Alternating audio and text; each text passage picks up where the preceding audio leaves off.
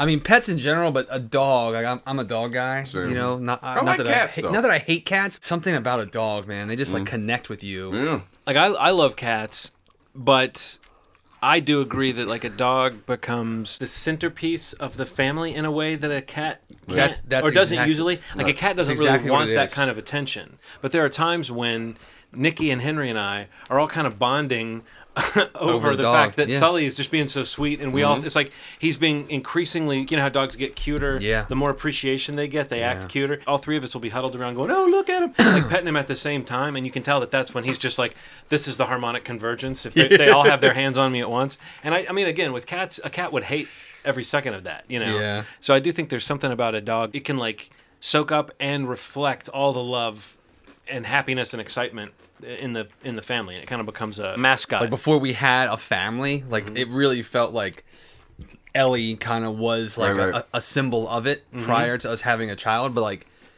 it really did feel like we absolutely like needed her in our lives. Like it just Right. took our relationship in a weird way to like another level too. Really? Well, only because like we both were able to love something together that was ours, that we decided to get together, that was the first thing that was really, really Right. a living, breathing thing that we loved together and would do really anything for her. And Right. it was like a really interesting like test drive to feel like, wow, we are like kicking ass at this, and like it's really elevated our game, and like we love this dog. I was gonna say cats are like that girl you had a crush on in college, and then you're like sitting with her one day and you realize like she doesn't need me at all. It doesn't matter. I could leave, I could stay, it wouldn't even make a difference. I almost feel like cats are sort of like introverted pets and dogs are extroverted pets, because cats definitely get weirded out the way an introvert does if there's too much activity. Yes. Whereas a dog is really getting a charge out of that. So yeah, with a cat you can have much more of a private moment. And then sometimes that's when the energy of a dog can become kind of a negative thing, is if you're having like a quiet moment and the cat's cuddling on your lap and you're like, how That's nice, true. and the cat's settling in and it's like, finally we're alone together, and then the dog sees that and gets jealous and comes bounding over, and it's like he's not saying hey fuck off to the cat, but the dog, by virtue of the dog coming over and standing there and wagging his tail, being the cat's like, I can't handle this energy. So you're basically saying fuck off to me right now, dog. I've always just been a pet person. I just think you get something out of that, having something around that you're caring for, having something around that is there for you, as needy as that might be on an emotional level. It's nice to come home and somebody's excited to see you. Somebody needs I just you. remember the first when we had Ellie. There was like, I think it was the second summer. Like we got her in like August or July or something, and the following summer I had like really major surgery in my nose to fix my sinuses.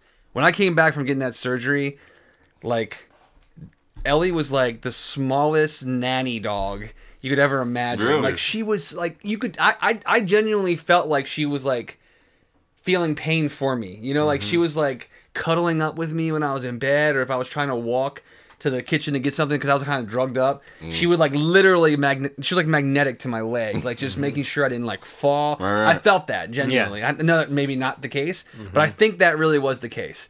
Like she was like upset when I was upset. Like I got sick a couple times, and Aaron said like she got sick. It was so weird. Wow. Like I felt like in sync with that dog at that time, and from then, anytime like I'm upset or sad or sick, she's like right on top of me, just like looking at me in the face, like, you know, like are you okay? I'm like, oh god, you're so cute. Yeah, that bonding happens. And if you're like a sucker for animals, you can almost have that almost any time you're near any Sure, animal. You sure. can feel it. But when it's you put in the quality time and the quantity time, there's that moment where you catch each other's eyes, and it's like, It's crazy, but yeah, man, she's amazing. There's a connection. I love my dog so much. yeah. So We've been planning it, man. Debbie, and I think you would have a great experience with whatever you choose. I'm looking forward to it. Are we going to have to start a spinoff called Pet Schmetz? I mean, should. obviously, it's where we're going. We should just should. go with this. I actually wouldn't mind that. Maybe one of these will take off. Yeah. Well, we just got a new logo, new artwork for this podcast. People like it, man. So what I'm saying is we have to make at least a few more episodes because do. we just got new We do. artwork. But we are back. Who are we? Movie schmovie. Oh, Ron. Movie. Oh, Steve. Movie schmovie. Oh, John. Oh, okay. Some combination of that. Yep. Is this episode 214? It is, yeah. Episode 214. 214. So nothing's really happened since we last met. Right. There hasn't been any entertainment news. Nothing's going on in the world. Or all of it. Or all of it, right. Or every piece of news. Or Yes. everything happened.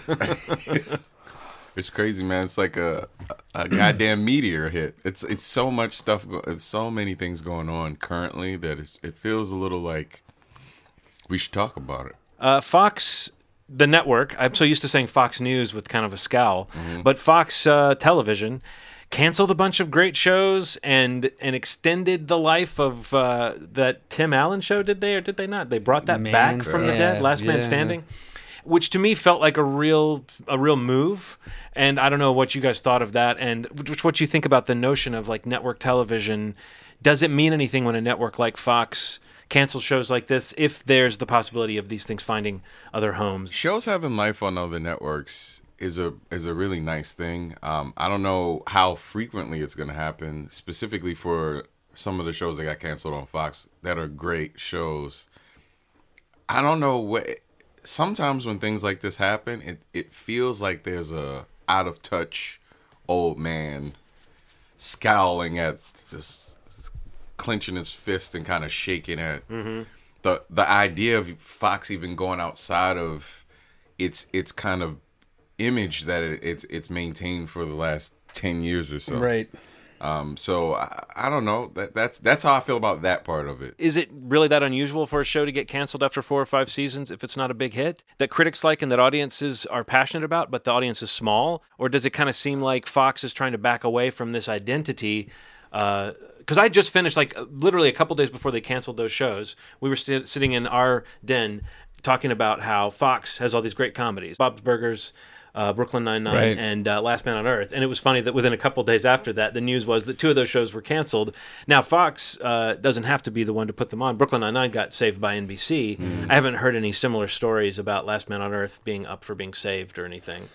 So I don't know. I what, saw that like Hulu was looking at Last Man on Earth as a That'd be possible cool. savior. I've heard Netflix doesn't really do that anymore. I don't know if that's true, but I've heard that they're not really in the business of picking up wounded shows anymore. Well, except for I just read an article today that Netflix was looking at picking up. There was one Designated Survivor Okay. with Really? Kiefer Sutherland got canceled and apparently is being eyed by Netflix to pick it up. That was one of Fox's best comedies. Yeah, it's a laugher for sure, knee slapper. But that is Yeah. one that I remember hearing people say they liked. I knew a few people that liked that kind of action-oriented I watched the show. first season of that. It wasn't okay. It was okay. Yeah. I mean, it was fine. It definitely seems like a show that could be on Netflix. The interesting thing about all of them, I think, or the most interesting one is Brooklyn Nine-Nine, only because so Bird's Eye View. I agree with Ronald. Like, I think it's cool that these shows can live on and on another platform, whatever. Because in some ways, those platforms are inheriting all the time and money that another studio spent building that passionate fan base you're talking about. So maybe they can benefit from that. The Brooklyn Nine-Nine thing is really interesting, though, because like reading about it, you realize that like it was one of Fox's more expensive shows. And it's produced by Universal Pictures, which is NBC. Yeah. So it's kind of almost like it's like that going to NBC seemed like the right thing. Right. Or maybe what it should have been before, but I think they passed initially when it was pitched. But it's a really interesting thing to see shows in this day and age, like John said, like with maybe that are loved by critics and small beloved audiences, like they like worship a show, whatever it might be. But they can speak up so quickly, you know, on Twitter, on social media, on the internet, in today's world, and make an impact, you know. And studios and production houses can see immediately, like, there's got to be a gauge reaction to that, like, oh wow, like look at this crazy backlash, and not just fans writing about it on Twitter, but like lots of media outlets writing about like why it was such a big mistake to cancel Brooklyn Nine-Nine. You know, a lot of love for that show from news outlets also, which is really cool.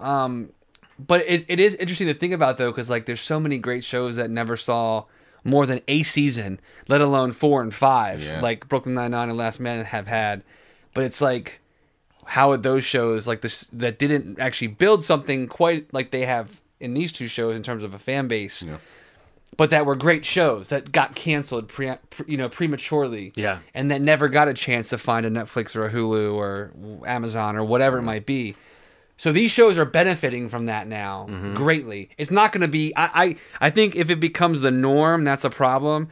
I think it's going to be the exception to the rule is really what's important for these shows. Because I mean, if a show is getting canceled for the right reasons, or because it's not great, or it's not getting good ratings, or really there's not much of a huge fan base or a passionate fan base for it, let another show come and have a shot. Right. But bringing back a Tim Allen show for Brooklyn Nine-Nine or any of those 3 comedies, which I enjoy all 3 of them, and 2 of them are like two of my favorites, Brooklyn Nine-Nine, Last Man.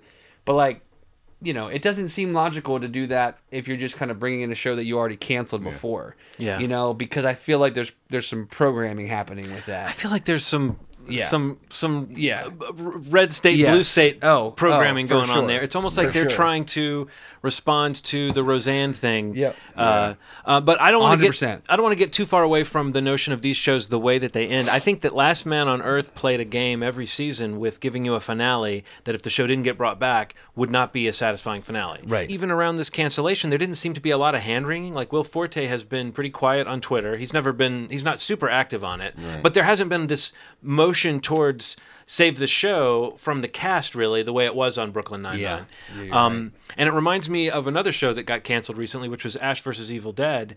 And within minutes of that cancellation notice going out, there was a lot of, Netflix could revive it, and you could do a movie. And Bruce Campbell was like, nope, folks, I'm retired That's as it, Ash. yeah. It was a lot of fun. See ya, And that struck me as, until I saw the ending of Ash vs. Evil Dead, which I did finish watching the season, and I now understand why Bruce Campbell would feel like, you know what, if there's ever a time to step away. Did you see it? No, I haven't watched it. The 3rd season really wraps up in a way that is, like, if you remember, the Evil Dead movies have always ended with like a scene that sets up like a potential storyline, but it ends on a kind of here we go again moment of, wouldn't it be neat if Ash was in medieval times, or wouldn't it be neat if Ash was in the future? The show ends with the thing that you could say, that totally sets up another season, but you could also say it's totally in the keeping of that series to end with a scene that seems to be setting up something else. But that seems like something where I can see why everyone would walk away from it and be satisfied. Something like Last Man, I genuinely think there are character arcs and storylines that it felt like they were building towards something with some of this stuff, and almost like maybe they're resistant to try to get there. Yeah. Are they, like, were the writers and the showrunners, were they kind of playing a game with this game of chicken with Fox? Because that show definitely was defiant about not seeming like it was really trying to wrap absolutely. anything up at all. And in fact, the cliffhanger at the end of the 4th season was about as big of a question mark as we've had, just because of what the implications of it would be. So that's a show that I kind of want to see come back, even though I understand 4 seasons, lucky to get it. Things go away. I'm a fan of when things end, and I like things kind of ending on a good note. Letting things end is not the worst thing you can do. But yeah, I'm not ready for Last Man to be gone. I don't know if Brooklyn Nine-Nine had an ongoing plot that really needed to be resolved. I don't think I've seen the finale for that. It's such an easy watch. Like it's become like that. Yeah. That like very reliable show, Like Parks and Rec or The Office. Yeah, exactly. It's that show, and it's there's no. It's the same producer, like it's that. Like it's smart enough to make you feel like you're not just watching like sitcom garbage in a way, but it's also sitcom-y enough to watch one episode and get a little story. And it completely turned me around on Andy Samberg, so that's a Really? big. You didn't like him before? I mean, I liked him, but I thought his thing was very comedic genius, Andy Samberg. Now I might discuss that with you, but I'm saying prior to that show, I kind of thought his whole thing was a little short for me, like the longevity of it. But I don't know. I love him on the show. I think he's great. I loved that interrogation episode. I saw that one with Sterling K. Brown. Oh man, that episode's amazing. Yeah. Sterling K. Brown, man. Yeah, Andy Samberg, Andre Braugher, and Sterling K. Brown in like it's like the entire episode. It's like the 2 cops are doing sort of a tag team interrogation, and they're constantly reassessing what their best option is. And Andy Samberg is really trying to impress his boss.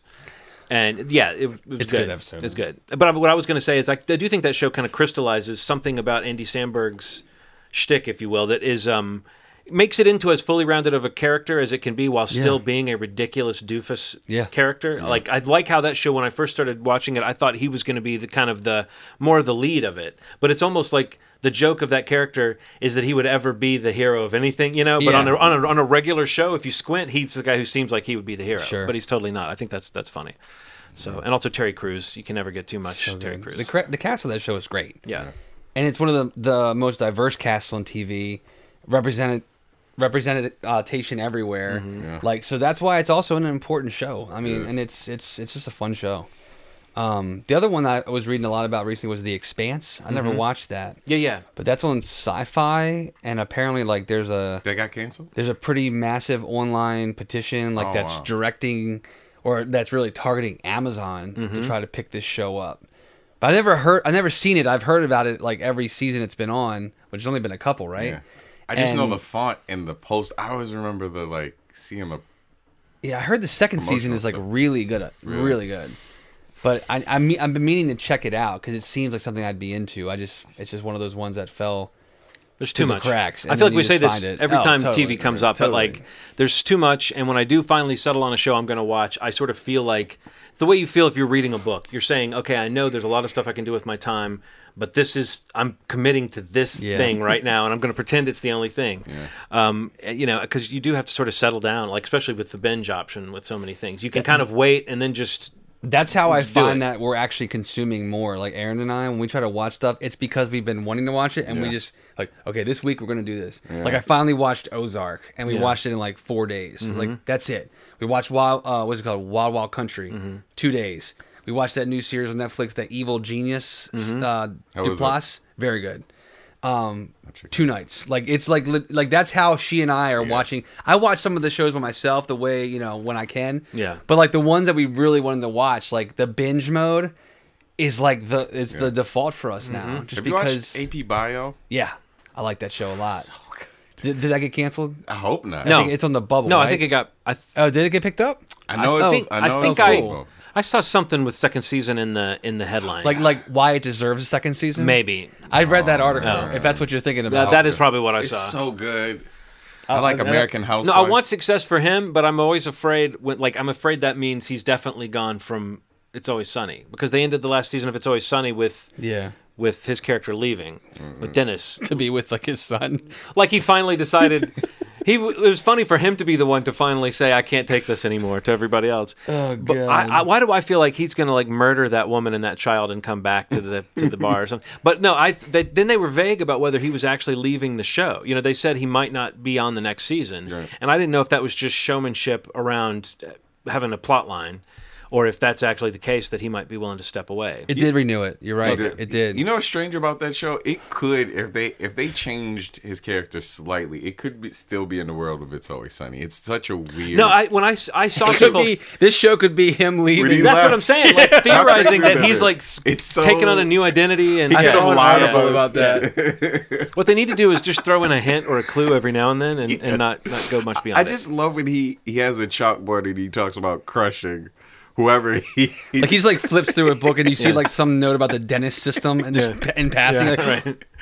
They should definitely do some something eagle like eye viewers in a screen That cap would be that. hilarious. That show is actually very funny. The kids in the show are great in the Kids are so class, funny, and man. the teacher in the teacher faculty room. All those scenes are the three, the women teacher, it was history, Yes. sex ed, and the art teacher or whatever.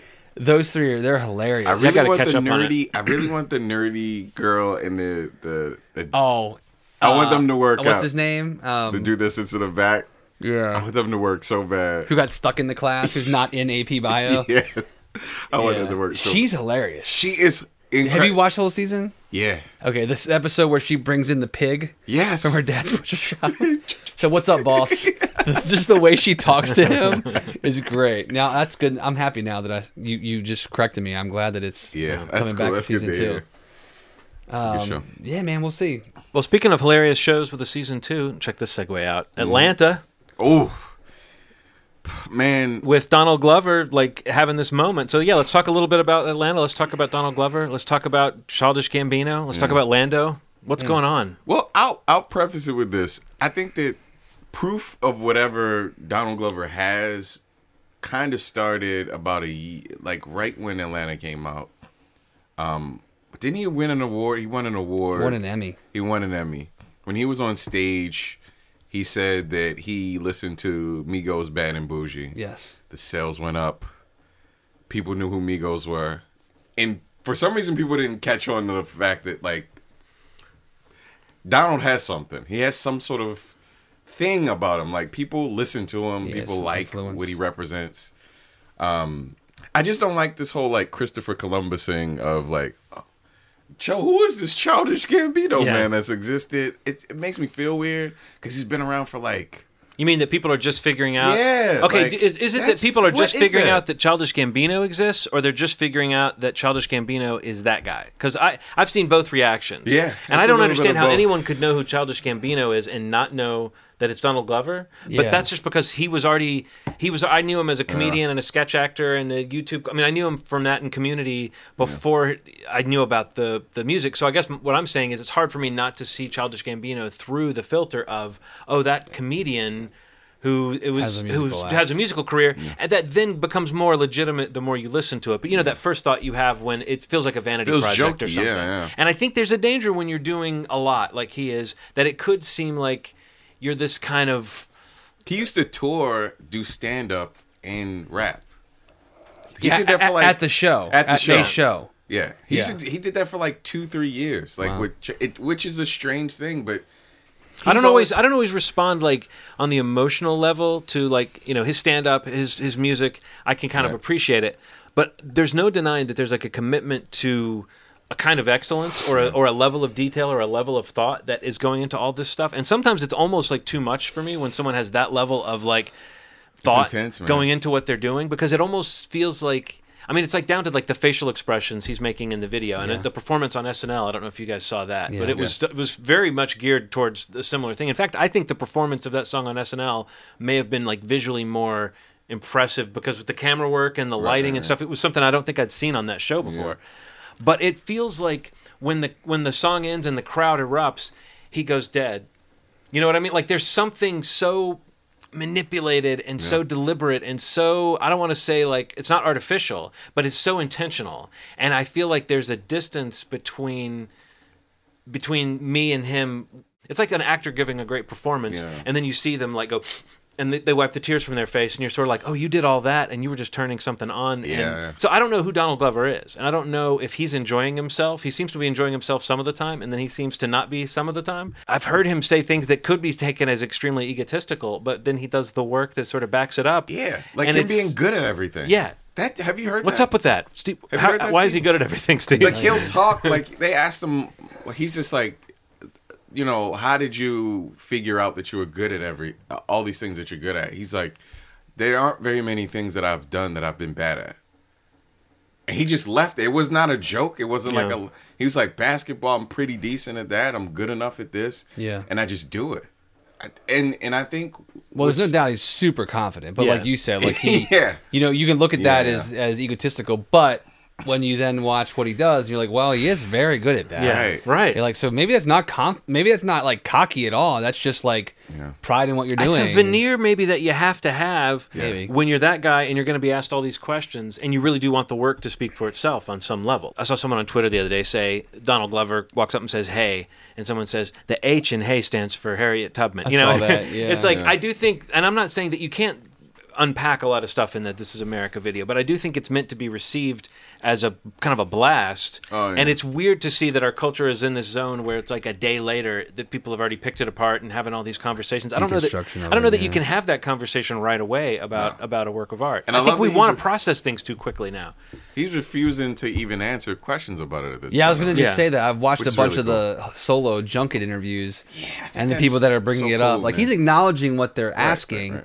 but he's basically like, I didn't put that out there to discuss it. Like, I put it out there for it to be discussed. I don't want to tell you what I think about it. Like, people need to talk about what they think about it.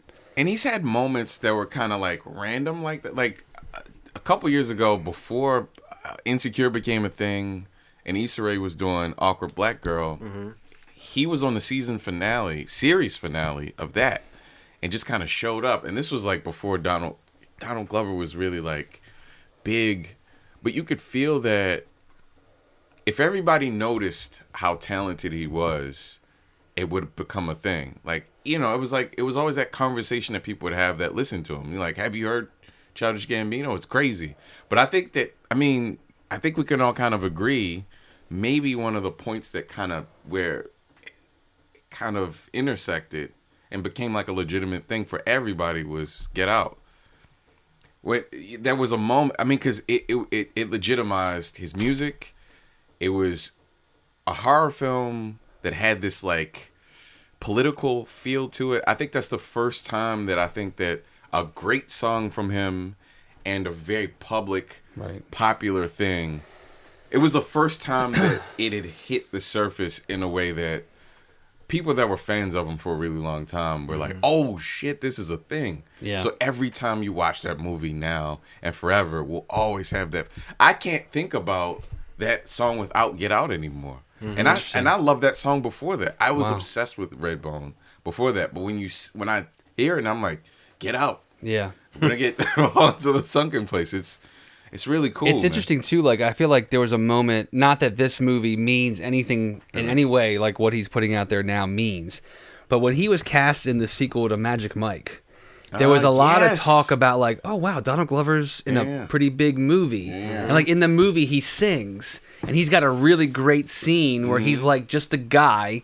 Like doing his thing, serenading someone, and it kind of overshadows a lot of the other huge a lot of star people talked power about that scene in the movie, and it was not anywhere near the moments that we're talking about. in The Martian too. Yeah, just like Yeah. a very familiar face who is very well respected and very popular, getting into some pretty big movies and like getting into the bigger audiences, like getting into theaters, like wide release films. Spider-Man. I didn't even think about Spider-Man. Right. It's just weird things like that. He's popping up everywhere, and now it's like he's really done this very like very specific thing, you know, or him or his team or whatever that work behind the scenes is like where these like he's covered a lot of bases, like in different forms of art. TV, movies, music, stand-up comedy, that like it's come to a moment like now where he is like the person right now, like in all those mediums. So it's like interesting to see how you could look at what he's done over the last 4 or 5 years and see how it's kind of, you know, informed where he is right now and like how it's been earned. You know, like he's able to say what he wants to say or make what he wants to make or be in movies like Solo and Lion King next year and still do a show like Atlanta and drop the biggest music video of the year. You know, it's crazy that that's one person. Yeah. You know, in the and that he's not like fucking any aspect of this up right now. Right. There were several events that affected everything that happened. The thing that happened with Trump and Iran and all that stuff happened. Kanye West kind of going off the rails, and he's a hero to a lot of people, right? Yeah. He's saying all these things. Slavery was a choice, and people are furious. And then out of the woodwork, somebody's just saying the opposite thing. Mm-hmm. Sometimes it doesn't even take a political statement. Sometimes it takes Trump being who Trump is, Kanye being who Kanye is. And I don't think this is like a permanent state for Kanye. Let me just say that too. I think there's a bigger issue that I think that people aren't addressing. This man has some mental issues, and the things that we're getting angry at are offshoot of that. Mm-hmm. So it's like if you have a dog or a cat with a bleeding leg and cat's bleeding all over the place, and you're like, man, you know what's crazy? All that noise that cat keeps making.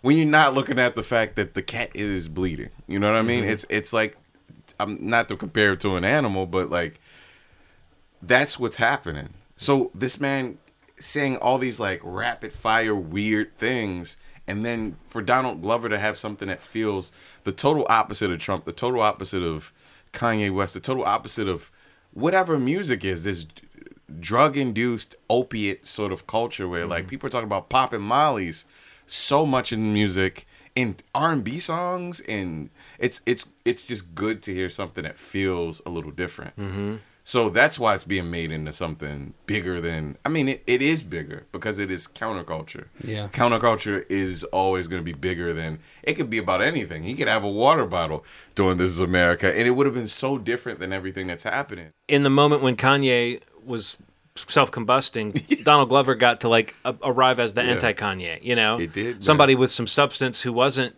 saying a bunch of shit every time they turned around that made people want to burn their records, you know, that made fans want to step back. So no, that is kind of interesting to because I'm loath to connect those two figures in our culture.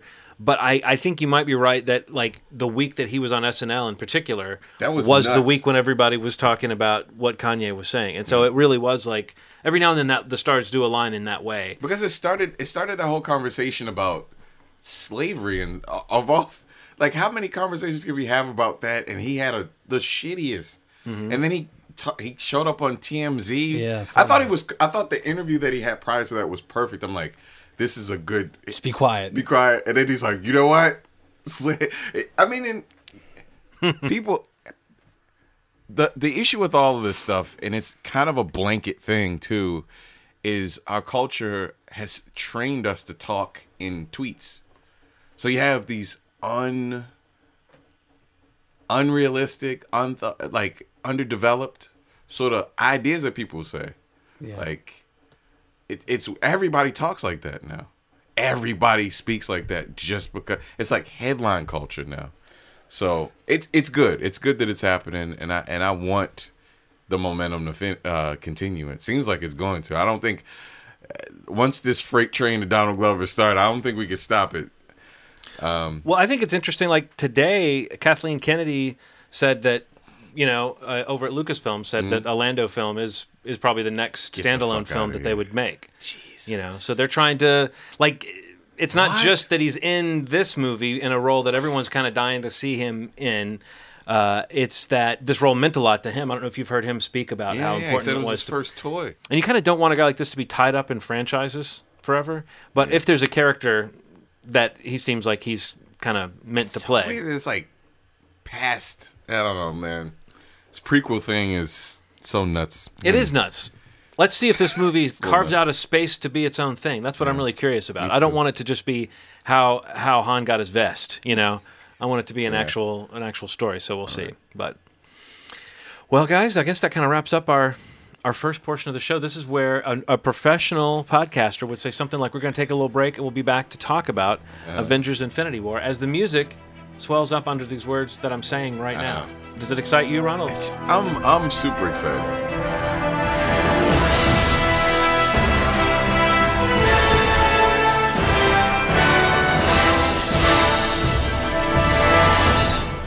I hope someone out there is still excited to hear anybody talk about Infinity War.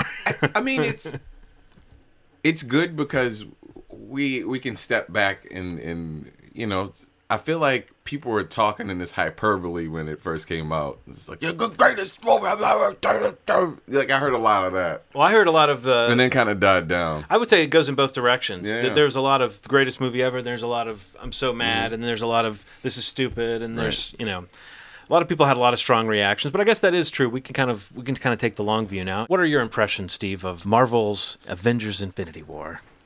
Infinity War. I mean, I loved it. Yeah. I really am Loved. sad. I did, yeah. I'm really sad that I haven't been able to see it a second time to really kind of solidify that reaction. I mean, I was able to see it at a earlier press screening. Mm-hmm. So I felt very fortunate to kind of see it, but then it sucked not being able to talk to people about it for a little bit. So Right. there's been a weird processing of the movie for me because like I didn't really get to discuss it immediately without spoiling stuff. Yeah. But I don't know. The more I think about it, I just I think the Russo brothers, who I've completely put my trust in since the other films that they've been involved with the MCU. Did an amazing job. I think that the way they were able to balance the largest collection of major characters ever put on a movie screen was like nothing short of just magic to me.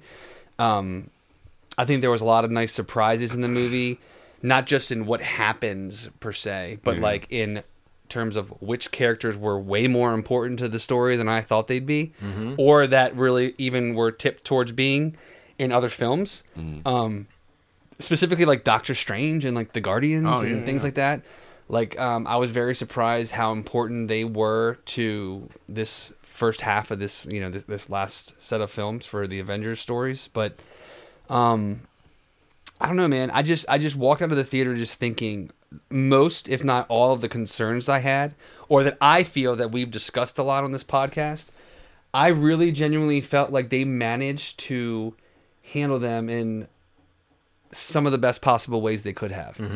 I mean, we talked not too long ago, maybe when Thor came out or Black Panther, about like how are they going to get us to the Thanos point, like in this movie when he really wasn't like too involved in a lot of the other MCU films. outside of like a little tease here and there. But I was very impressed with how well Thanos was introduced in the film, and by the end of the movie, how much that character managed to do in a 2.5 hour movie. Because it really is his movie. It really is his story. This first part is his story. And that kind of surprised me, actually. Well, they kept saying that, but you didn't, like, the Russo brothers and Kevin Feige, like, you would hear them say that, but you always wonder, they say a lot of things in the run-up to these movies that is partially true, but also partially hype. Yeah.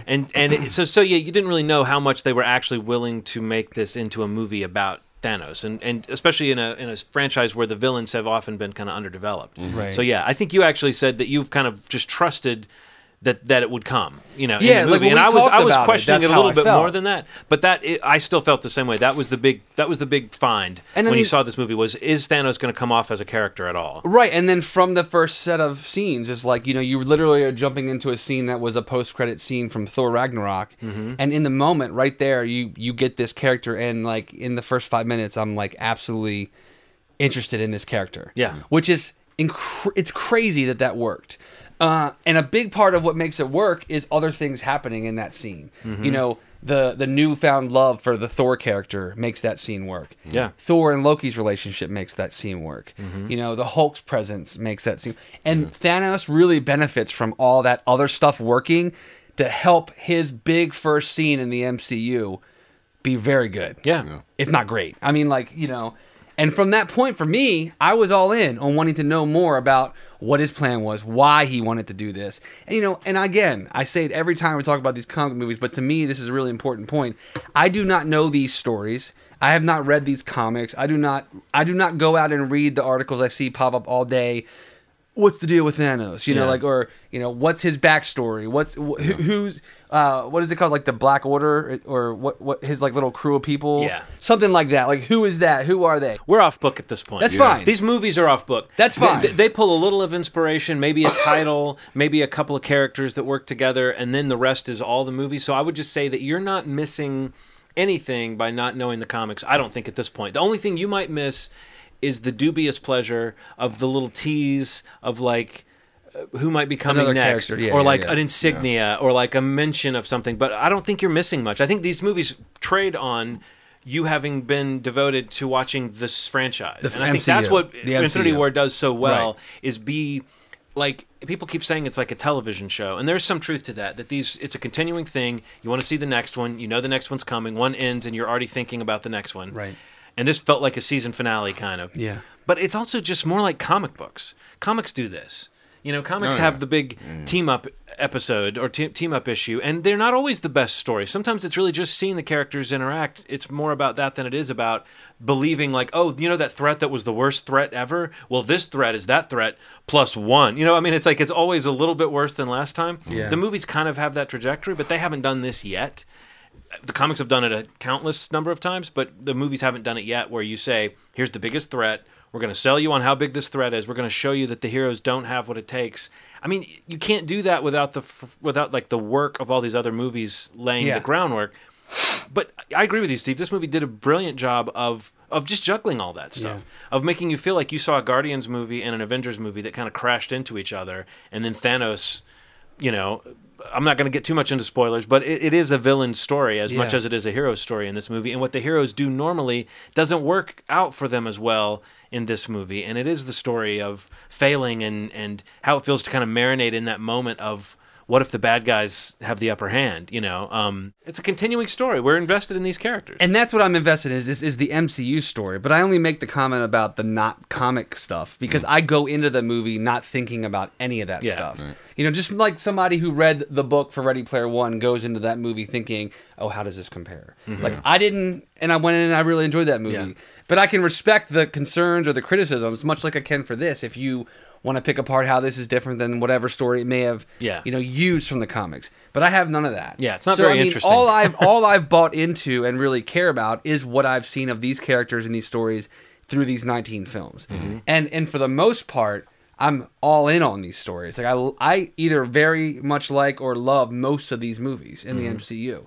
And especially this last Thor, Spider-Man, Black Panther, Avengers, Infinity War, Civil War. You know, like that's a pretty fucking good run. Yeah. You know, so I've been very into it, very pumped for it, and I just think that like they just such amazing work of reminding you of the importance of all of these characters that are showing up on the screen, because like, you know, in a Civil War film, it's a Captain America movie, so there's a lot of Captain America and there's a lot of Iron Man, and you know a Guardians movie, it's all Guardians, you know what I'm saying? Like you have the standalone films, but when you all come together, some of these other Avengers films, and granted I didn't really like Age of Ultron much at all, like they don't do a great job of reminding you of why each of these characters are very special. Yeah. And, you know, the fact that Thor comes back into this movie and pretty much almost steals the movie in some ways. Or you could make an argument for the Guardians doing the same. You know, that's crazy, crazy good stuff. Yeah. That somebody could have a different take on who the best part of this movie was. Because when there's not a unanimous decision about that, it's... to me, that sounds like a huge success. Yeah. Because you've played everybody like a fiddle almost. The fact that you're playing to somebody who likes the comedic stuff, so they're going to fucking love the Thor or the Guardians stuff. Or they're going to love the Iron Man stuff because, like, oh my God, is Tony, like, going to die? Or whatever it might be. Right. It's just, they really did a good job of, like, reminding and even, like, it happening in Wakanda. You know, talking about people that love the Black Panther film, and it's great. And seeing those characters again.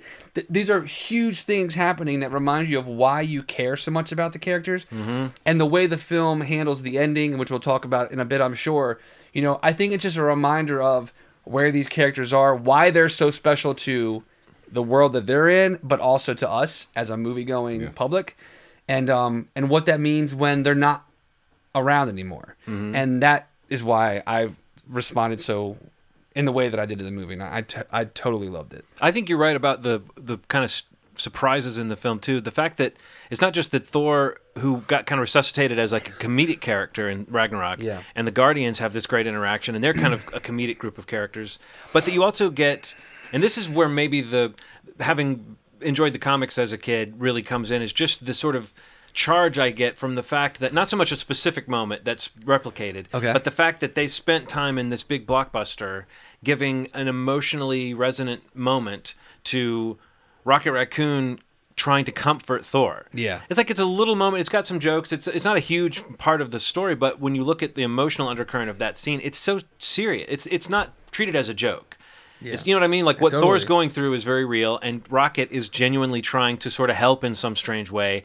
And you look at both of them, and you look at what we know about them from the previous movies, and you go, okay, that's growth for both of these characters, and it's conveyed, as you said, in a moment that's got humor, it's got pathos, it calls back to the last movie, it sets up a couple of things that get said, actually set up part of the story that's very important that you need to understand. There's a lot of heavy lifting. Almost every exchange in this movie is serving all those purposes. It's like developing a character, fulfilling some kind of arc, maybe making you laugh, explaining some plot point, paying off something that's been building since Tony Stark first appeared on screen in 2008. Somehow they managed to do all that without feeling like a joyless enterprise that has been crafted to within an inch of its life. It still has moments of surprise. It has moments that feels to me like the people who were writing this movie surprised themselves when they were writing it with who ends up with who and who ends up helping who. We've said all along these movies are, the reason people respond to them is because they're made well. Yeah. This is sort of the culmination of all that goodwill you have from all those other movies, and I don't think they bungled it, you know, and it could have so easily been overstuffed or seemed boring. And I have heard some people have those complaints. I was bored for like 10, 15 minutes of it, like legitimately bored. But that's not to say that this wasn't a great movie. I didn't love it. I thought it was really good, though. I don't think that anybody could have pulled it off besides the Russo brothers. I think there's something really important about, you know, my complaint about all these movies is that there were no stakes. It feels a little crazy that it went from no stakes to all of the stakes, which feels a little crazy in terms of pacing of all of the stories combined. But I do like what it's doing in that if we're counting this phase and Black Panther is a part of it, that it's the first of the beginning of stories having some depth and stakes, real stakes now. I feel like everything after this point has to have real stakes. It can't just be like an hour and a half of, fluff. 19 movies in, there has to have some of that. Well, you right? can't have this movie and not have Right. the stakes. So- You know what I mean? You can't yeah, get yeah. everybody together and have it be just like all the But in others. general, with people with superpowers, I mean, if we were talking about like something where people didn't have the ability to destroy each other, Mm-hmm. and then it not have happen, I'd be like, okay, but these are like superheroes, and comics as I know them, prior to these movies, people got beat up, Yeah. people went away. Mm-hmm. You know what I mean? See, I think they have been doing that. I know you and I differ on this. They have had people getting beat up, and they have had like people I guess. going away for a movie or two, and you wonder what's up with that character. To me, that is what these stories are, though. Like, Yeah. if they'd killed these characters, they wouldn't have them around for this big moment. I don't know. To me, I just will go down fighting with that notion that death is the most interesting thing that can happen. The one thing that isn't quite true is that the plan has been in place, and that each of these 19 movies has actually been an important part of To the serve story that that, got us yeah. here. That I makes me agree feel with you weird. 100% that it is a little bit like when they ramp up to Thanos, it's like Yeah. a tease here, a scene there. That's what I'm kinda And then getting at. suddenly he's here, and it's like, oh, it's Yeah. on. And it's like there wasn't really they didn't really I don't build wanna Thanos up over 19 movies. I don't want to shit on their whole 19 movies. That's what I mean, though. Yeah. Like the idea that, like, I think that a lot of it is put on by people that watch it. They're like, it's been building to this stuff. No, it's actually been building in the past like 6 or 7 movies, which is great. Yeah. And I think that this feels. So one of the things that I will say, even though I did not like this movie as much as I thought I would, is we are looking at the best villain to be in any of those movies, period. I mean, besides Killmonger, it's crazy that Killmonger to me and Thanos, but Thanos is probably the best villain that I've seen in the Marvel world. And the reason I say that is for someone's motivations to be kind of explained the way that they were, even if you don't agree with them, even if they seem a little loopy. You shouldn't We've agree with never him. we've never literally watched a movie prior to this. I'd say besides Black Panther, where a guy legitimately explained like, this is bothering me, this is a thing, and I want to get rid of these people because that's incredible. We had never literally seen that. I mean, Guardians 2. I'll give Guardians 2. Guardians 2 had that. No, Ego was a good villain. Yeah, Ego was a great villain. But in terms of just somebody mapping out their planet and you being like, all right, I don't agree with this. I don't know what this is. He was fucking amazing, man.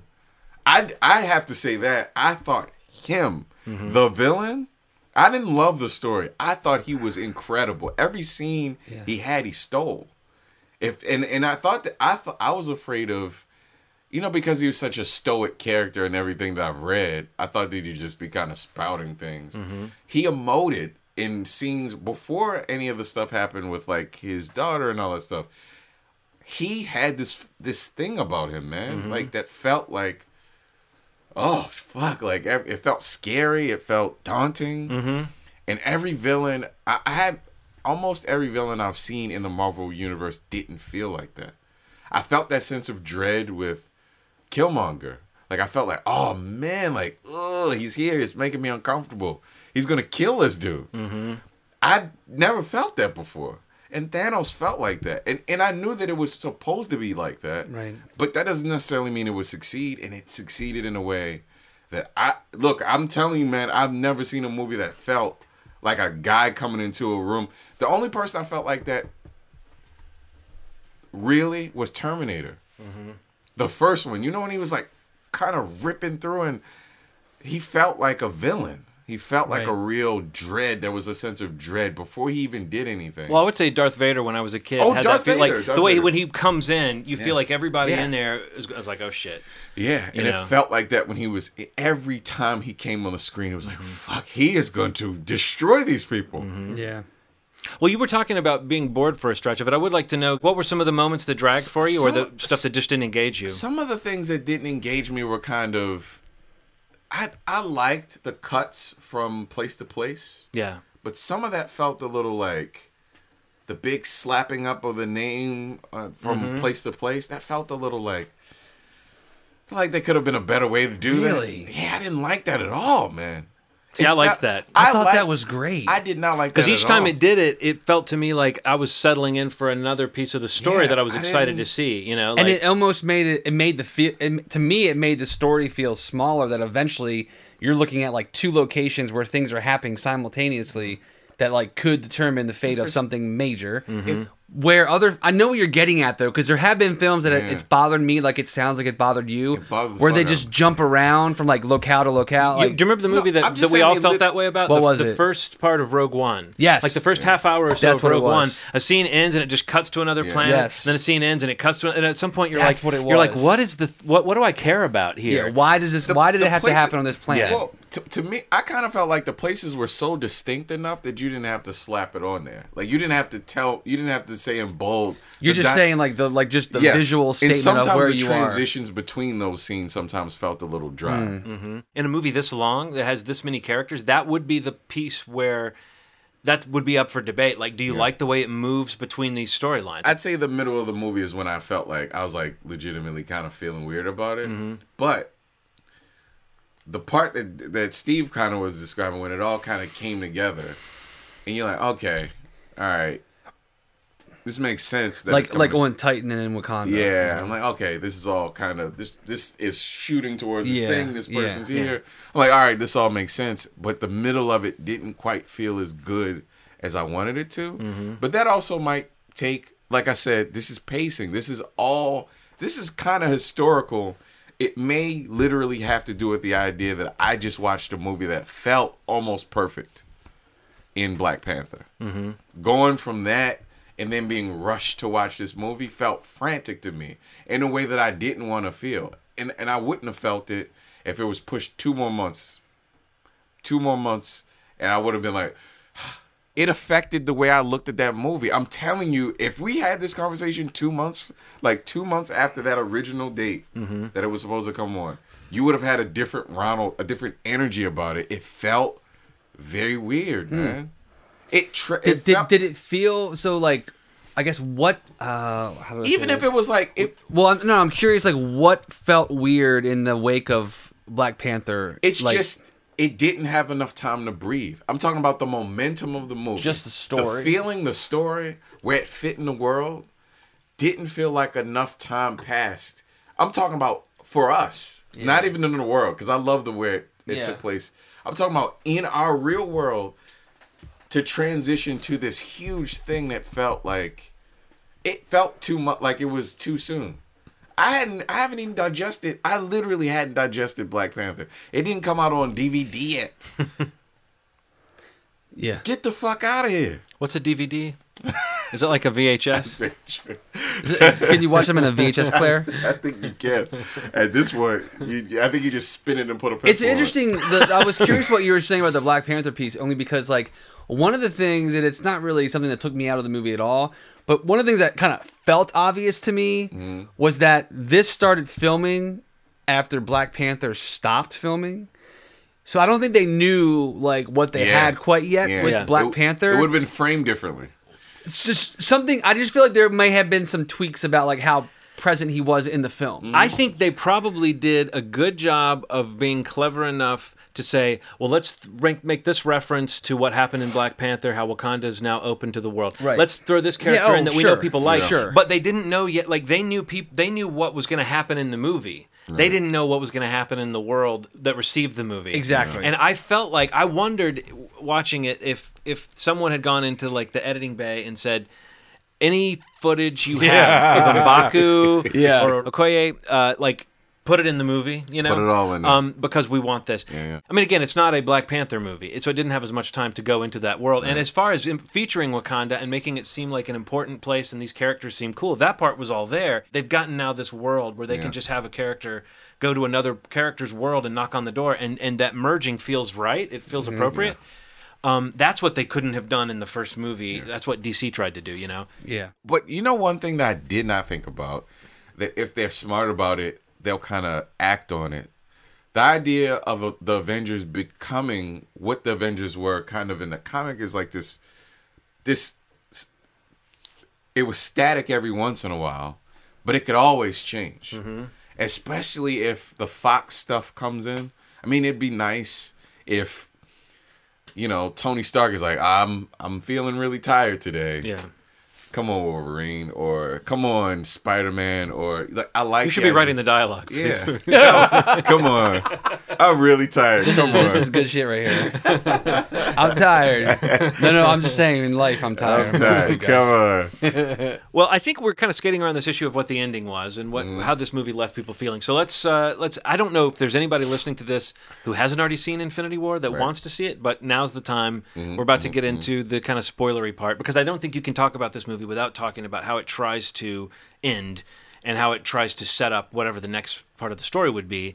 And I guess a quick question I would have for you guys as we get into that is just on the subject of the ending, do you feel that this movie existed on its own terms? Like when the credits rolled, did you feel like that was a movie or did you feel like that was part one of a movie? It felt like part one. But if it were to end there, look, here's Pretty my ballsy if that's where it was going Pretty to end. And ballsy. we know that's not where it's Yeah. going to end. So it's almost like we're at an advantage. Marvel's at a disadvantage. They can't pretend this is the end. Yeah. You know, even for a Yeah. minute. We already know what's queued up. But I think we are supposed to hang out in that moment as though this... for a good amount of time. As though too. we're not really sure what's going to happen next. And we aren't really sure what's going to happen next. We just know... We might imagine the broad outline of what could happen next. Yeah, and the cultural impact is pretty big. So you know, we talk about the sunken place, and I think in the Avengers world, there's something that's become equally as great: the finger snap and the fade. Yeah. and there's something about it. It is literally leaking into everything. Oh from no! sports Everything. Even the shows we talked about earlier are getting canceled. Yeah. You see all Yes. the memes of characters, Yeah, man. you know, turning to I dust. feel like that's what this type of movie does. When it hits, if it's firing on all pistons and it comes out, it is going to have something that's going to spill over into just the public Yeah. consciousness, and people kind of need to It's a good comment sign. on it and It's a good remark sign. about it. What do you think, Steve? Do you think the ending felt like an ending, or do you think it felt like a to be continued? It's so hard to answer. I mean, because like you hit on the head when you're like they're at a disadvantage because they initially announced them as part one and part two. Yeah. So like there was like this state of like this is half of a movie kind of thing. Mm-hmm. But then when they try to like fix that by saying, oh no, this is its own movie and the next Avengers movie will be out next year. I mean, honestly, like when I look at this movie as, like I said earlier, like this is a villain story. This is Thanos' film. I actually watched this movie as like I can say I could take that as his own movie. Yeah. You know, he gets the moment at the end.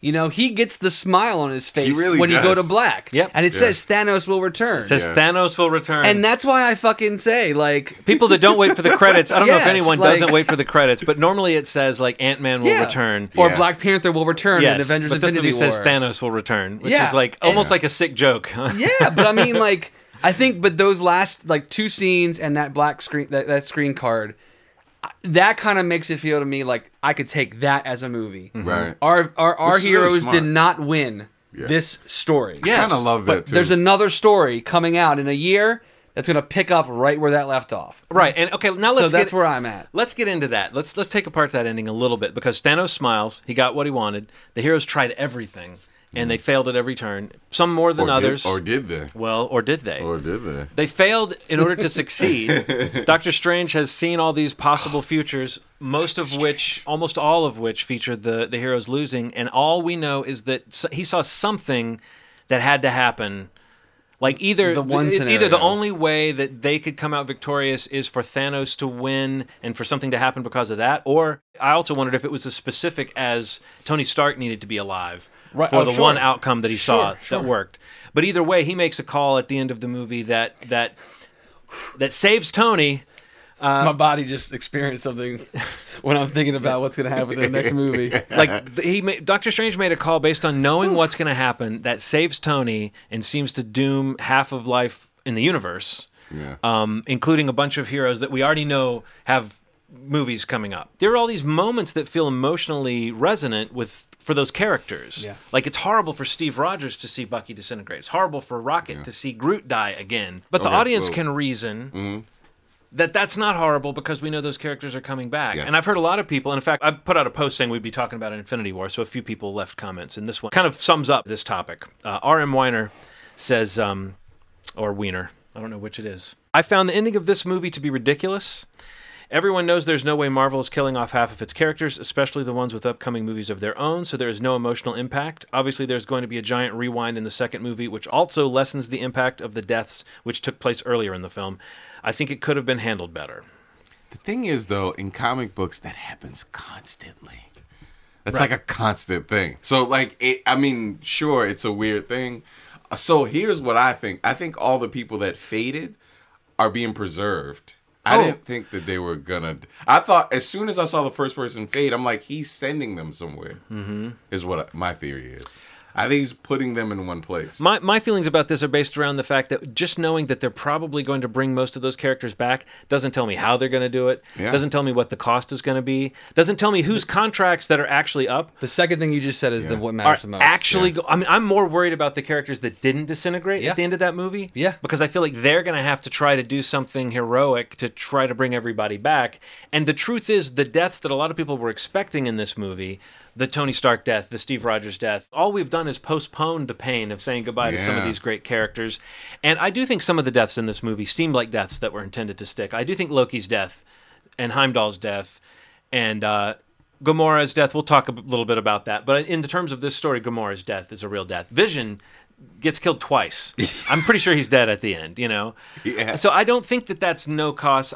So to RM, with all due respect to the fact that, yes, it is true that we know something's got to happen to bring this back, I don't think that it's going to be as simple as a rewind. I don't think they're going to have Thanos snap his fingers again. I don't think Doctor Strange is going to twist his arm. There's going to be some way of getting at that idea. I would only be disappointed if it felt like that part wasn't paid off. This promise of there being a great cost or of being some real change to the status quo. Because I had pictured the next Avengers movie being whoever was left, meaning a ragtag team of like War Machine and Ant-Man and Doctor Strange trying to scrabble together and form an Avengers after the Avengers were gone. But that's not going to be the next movie because the original team is in fact alive. Who's left. Yeah. So that actually feels like they're setting something else up that feels very interesting and clever, and I'm very curious what they're going to do with the original Avengers plus Rocket Raccoon as the heroes of the next movie, That'd be really cool. Does it make you worry about Rocket Raccoon? Yes, it really does. It really does, man. Like I said, I think that the people that faded are going to remain. I think they're going to come back, and the people that are left are going to die, or at least many of them will die. Terrible deaths. Yes. Final deaths, real deaths. That's you think many of them will? I think most of them. Okay. Nah, dude. One of them will. Just one? I mean, you think Steve Rogers? I might be thinking what you're thinking. I think Steve Rogers dies, Tony Stark retires. Boom. Here's what I would love if Iron Man retires and Shuri takes over as Ironheart. Mm-hmm. Jesus, I may cry, man. I would legitimately cry in that theater. I'm gonna be a fucking mess at this next movie. I know. Yeah, it's gonna destroy me. That's that feeling I just got. Like when you were talking about that, I was like, I just think that there's like. This is the point that I was talking about, the things that I complained about. I feel like they were listening to us, and they finally made this feel. The unpredictability is there now. The chance for new alliances coming. This is all things that they just can't backtrack on it. Yeah, right. Even if a listener who thinks it's a cop out or a cheat or whatever, like that's a valid opinion, but like. If they come back and like we're back to square one of no consequences, no stakes. Right. But I have absolutely 0% that belief that they would do that. No, right. I mean, listening to the directors talk about the movie and like what they have for this next film, I'm just completely convinced that they have an incredible idea of how to end this chapter in the MCU. Yeah. Like, do you think we're whatever happens new? next, huh? You think we're going to see anybody new in the new Avengers, in the next Avengers? I don't know. That doesn't have their own movie between now and then. I mean, Captain Marvel's probably going to be a big part of it. But she'll have a movie in Marchish or whatever it is, like much like Black Panther's came out. But like, I don't know, man. I just think that they have an idea of how to like what I said earlier, like what I felt walking out of that theater and seeing which characters quote unquote died or went away or are in whatever preservation, whatever it is, we can discuss. Yeah, right. But like I just had that feeling of like reminded me of like how much these movies matter to me, how much the characters matter to me, and what it feels like with the reality that they may not exist forever. Yeah. Whether that's for this movie and they come back the next one, or they could be gone. Yeah, You know, yeah. or like John said, like if there are consequences for the ones that survived, the feeling that I have for the ones that are gone, and I'm pretty confident they're coming back, still are real feelings. Right. For me. So the idea of somebody possibly really dying in the next one, Yeah. possibly my favorite Avenger, like it's made me appreciate how much more that feeling is. Oh yeah. That's kind of been my whole experience with the movie, and it's like it's been amplified the more I think about it, which is why I really want to see it again, just to like kind of go through that feeling again. But I had a more emotional reaction to the end the second time because That's what I'm because I had curious. intellectually gone through all this stuff, Yeah. and I was just looking at the moment between the like who's watching who disintegrate. Yes. What does it mean to them? What does it mean to Tony Stark that he now has felt his his sort of de facto son, that he felt responsible for, disintegrate in his arms. Like that's a big development for Tony Stark. Absolutely. Steve Rogers is shattered at the end of this movie. He just says, "Oh God," and he can't say anything else, and like he's sitting there next to Vision, who's all like white and drained of life. I'm just saying, yes, maybe for audiences who know these characters are coming back in another movie, some of those stakes are lessened. But if you do care about the characters and enjoy the ride the characters have been on, which I think, Steve, you're saying you were similar to me, even though it's just a year and we know there's something else coming, it is a year where we're going to be wondering, like, what is a the good amount of answer time. to this problem? I mean, I'm with you 100%, Ronald, in wanting some of these stakes to stick. Yeah. I'm yeah, just they saying, have to. Well, we all agree on that. I do want to throw back to something though, Ronald. Speaking of deaths, we had this bet going. I don't know if you remember, we made a bet about who was going to die in Infinity War. Oh man. And you'd said if more than one... There was ice cream involved, If more right? than one name character died, you owe me ice cream. If only one main character dies, then I owe you ice Did cream. I say that nobody was gonna die? You made it sound like maybe one person would die. Then we realized we can't really say until after part 4. But I would say if we were to take this, So we count from right now. if we were doing it, but I'm saying if we were settling it now, then you owe me ice cream. I owe you ice cream. I think in this scenario, I got ice cream both ways, You right? said either way, you're Yeah, so coming I'm up. good with whatever decision you Steve, wanna you're go just with. you're grandfathered in on this Yeah. thing. Yeah. But I was just gonna say I want to get back to that. We never did discuss which characters would count as main characters, but I think Loki, Vision, Heimdall might be a stretch to call him a main character, but I think Gamora. and Gamora. Gamora's huge. So let's talk about that. Let's maybe end on that notion because I think there's a lot of people who were sad to see that Gamora's storyline was, if this is her death, is wrapped up in a way that's so sad. If we've seen her be this kind of badass hero that's fun to watch and she's a Yeah. great fighter, and that her storyline wraps up in a very sad way that indicates that the moment she finds out that Thanos really loved her, that love is being used against her. It's being used to destroy her, It actually the scene reminded me a lot of Han Solo's death in The Force Awakens, Yeah. because there's this sense of dread to it. And you get the sense that Gamora knew she was going to die some way or the other when she went off with Thanos. Yeah. And it's like when Han walks off onto that gangplank or that that walkway in Force Awakens, you feel like he knows he might not be coming back from this encounter, but it's still a betrayal. He's still shocked when his son ignites the lightsaber into him, and Gamora is still sad to me, but she's still surprised when he throws her off because she didn't think he loved her. Yeah. So she thought she was safe in that moment. And what a horrible way for her to find out that she was wrong and that Thanos did love her. That's just a sad end for Gamora. I mean, does that feel to you like if that's it for her, that's satisfying because of the dramatic weight? Or do you feel like it's just inevitable that she's going to come back in some way because they wouldn't do that to that character, kill her in that way? I think she's coming back. I worry that she's coming back only because of the scene when he's talking to her in the Soul Stone at the end. But if she did not, I like the dramatic effect of this scene worked. The for tragedy me. of it. Yeah. How tragic it was that. They didn't have to show her body though. Huh? They didn't have to show her body though. I was like, this is too far.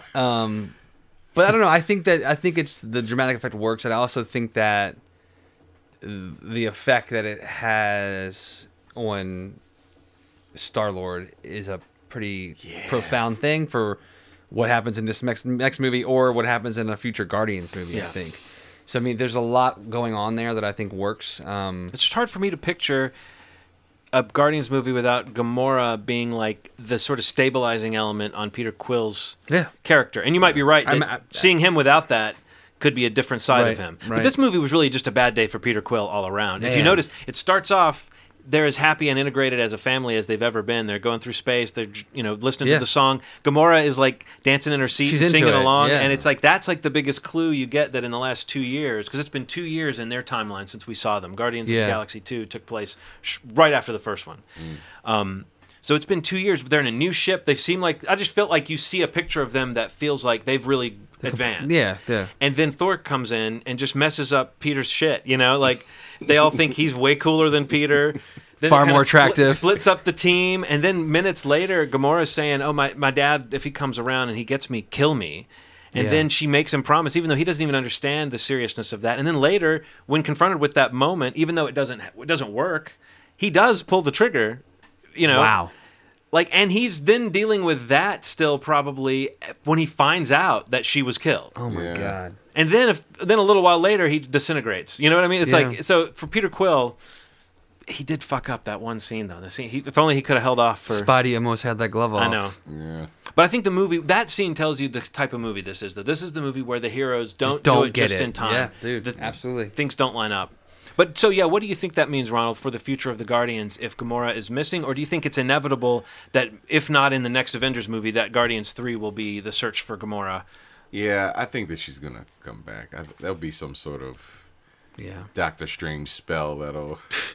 Well, I think the notion that she's in the Soul Stone because she was sacrificed to it means that if that stone is destroyed or reversed in some way, Or replaced. or if somebody's replaced in there, that she could be. So yeah, okay. If she's replaced, if someone else is killed by someone who loves them, in order that person can then wield the Infinity Gauntlet.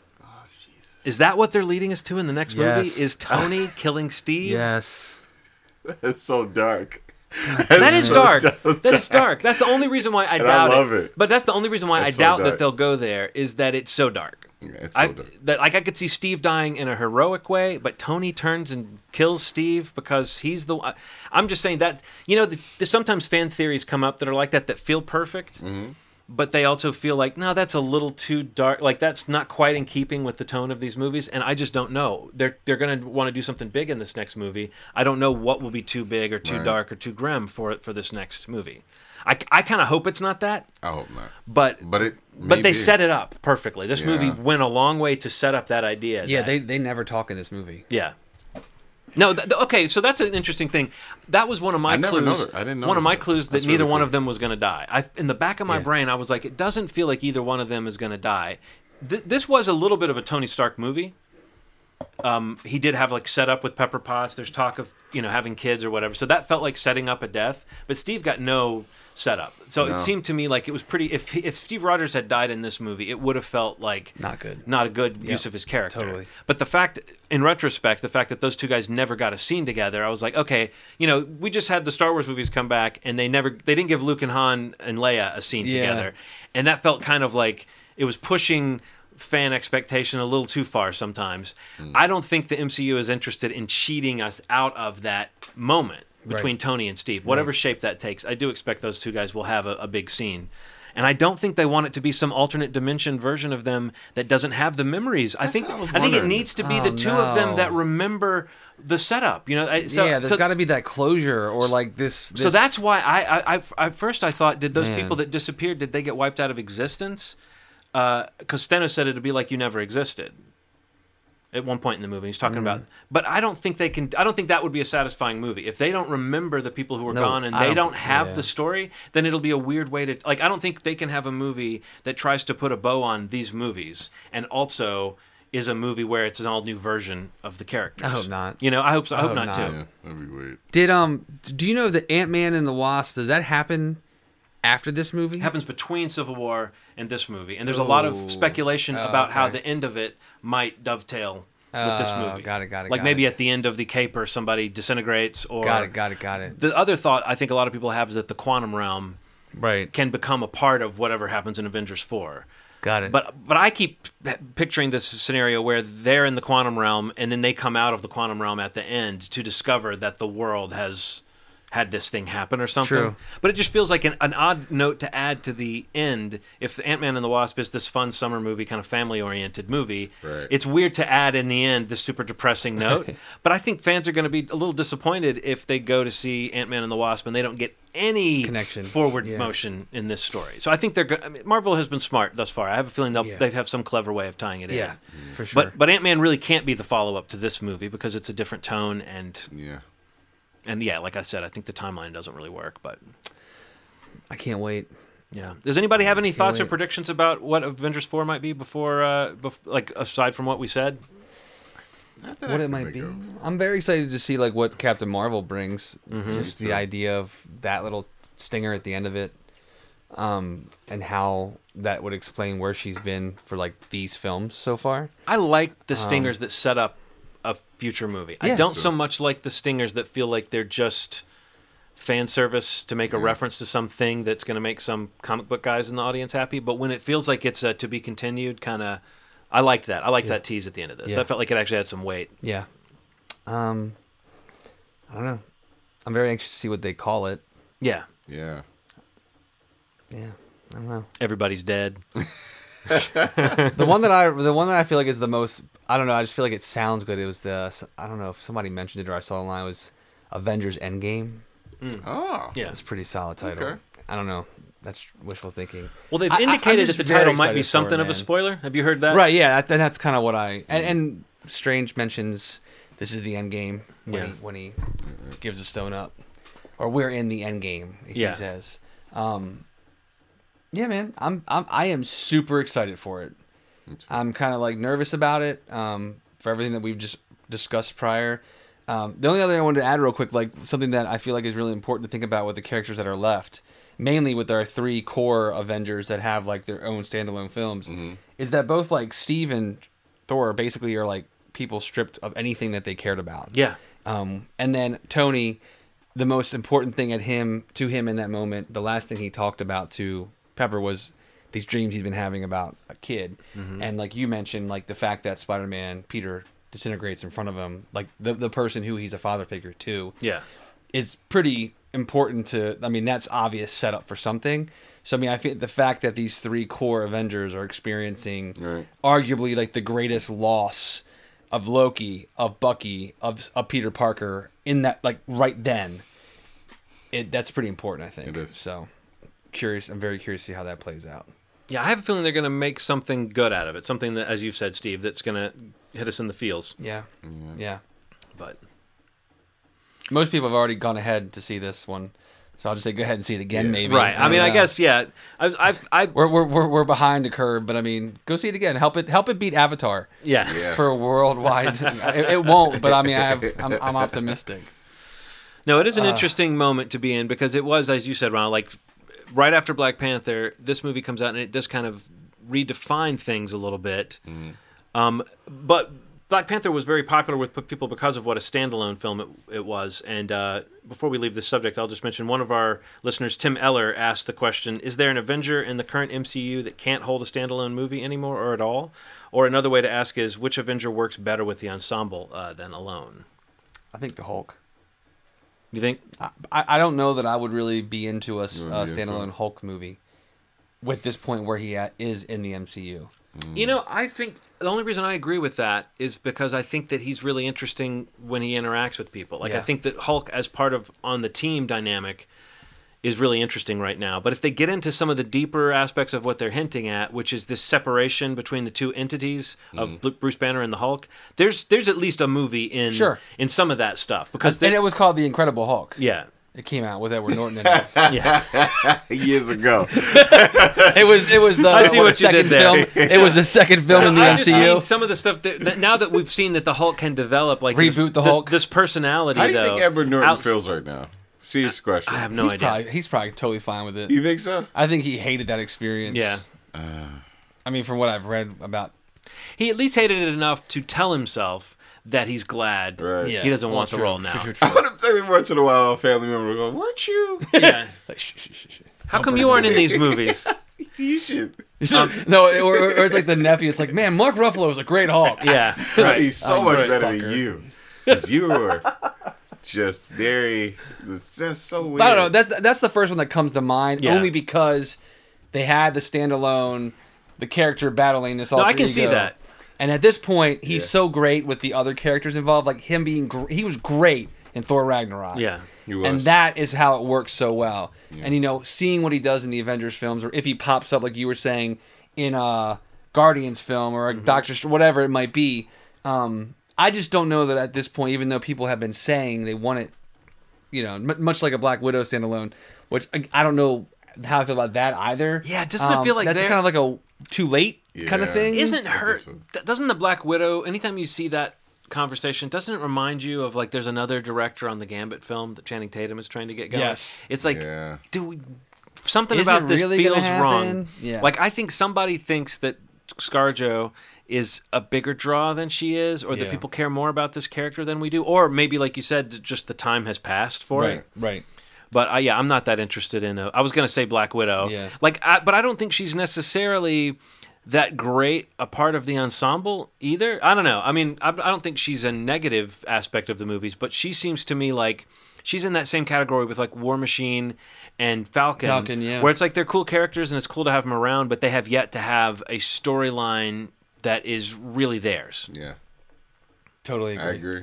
I Yeah. agree with that. Did you have any other ones? Just those two? It's definitely those. Yeah. Definitely those two. Well, No, that's it, man. that's it for Infinity War. And that's it for our episode. I hope you guys don't mind having to wait a little extra time for a new episode. Some things came up, but we're back at it. And here we are with our new artwork and our new attitude. And it's a whole new season. We just got a new Mission Impossible trailer. We're all excited about the summer Very. coming up. Can't wait for that. I'm loving all this It casting announcements. Yes. As we record this episode, they announced who they cast as Stan. Andy Bean. I'm not familiar with this actor, but he looks. Andy Bean. He looks. I wish you guys could see this right now. Those listening, both Ronald and John both went to either their hip for their phone or right to the laptop to Google I've that never name. even heard of. Oh, I recognize him. I don't know what I know him from, but they're just killing it with this casting of all these adult kids, the adult version of the kids from It for part 2. That is like my most anticipated movie of like, I don't know, that Oh! that and Avengers This 4. is a guy Like, from Power. is that where I've seen him from? What's he Yes. look like in Power? Does he have a different? He's the that's- creepy cop. That's got to be where I know him from. Yeah. He was also like looked familiar. He's somebody. He's also in that new Supernatural HBO show. He's the lover of the gay son in that. Yeah, Supernatural. Oh, Here and Now. Here and Here Now. and Now. Yeah, What yeah. do you think about that show, man? I haven't watched it. I saw a commercial. I for want it. you to watch that. I want the two of you to watch that. We need to discuss at least a pilot episode. That's the Tim Robbins one. Didn't that get canceled? It got The canceled. Tim already? Robbins show, right? Yeah. With Holly Hunter. I didn't know. I haven't watched it. It got canceled already. If we're talking about the same show, That makes perfect. perfect sense. I don't want to shit on it. Little side eye. Sorry. I don't want to shit on it. But yeah, man, Mission Impossible looks awesome. I'm loving this It casting that's keep trickling out. I think they're starting to shoot. Principal photography starts in like 2 months, I think. Wow, that's great. And so I can't wait to see who they cast as Ben. He's like really the only one I think left, right? Right. Or no, Mike.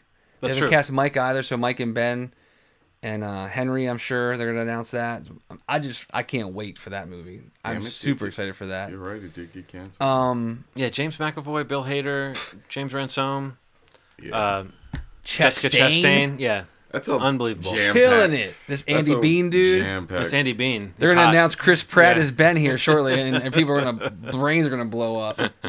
But yeah, man, good stuff. And next time we'll probably talk a little bit about. Well, I don't know, maybe depending on what we're doing, but Deadpool will have come out, Solo will come out. Yes. Do some catch up on those, maybe. I actually saw one of your picks for the summer, and we'll have to talk about that sometime soon. I saw Revenge. So did I. Yeah. Yeah, we got to talk about it. We definitely have to talk about that movie. Well, as always, we're on movieshmovie.com, facebook.com/movieschmovie. We're on the Twitters, I believe.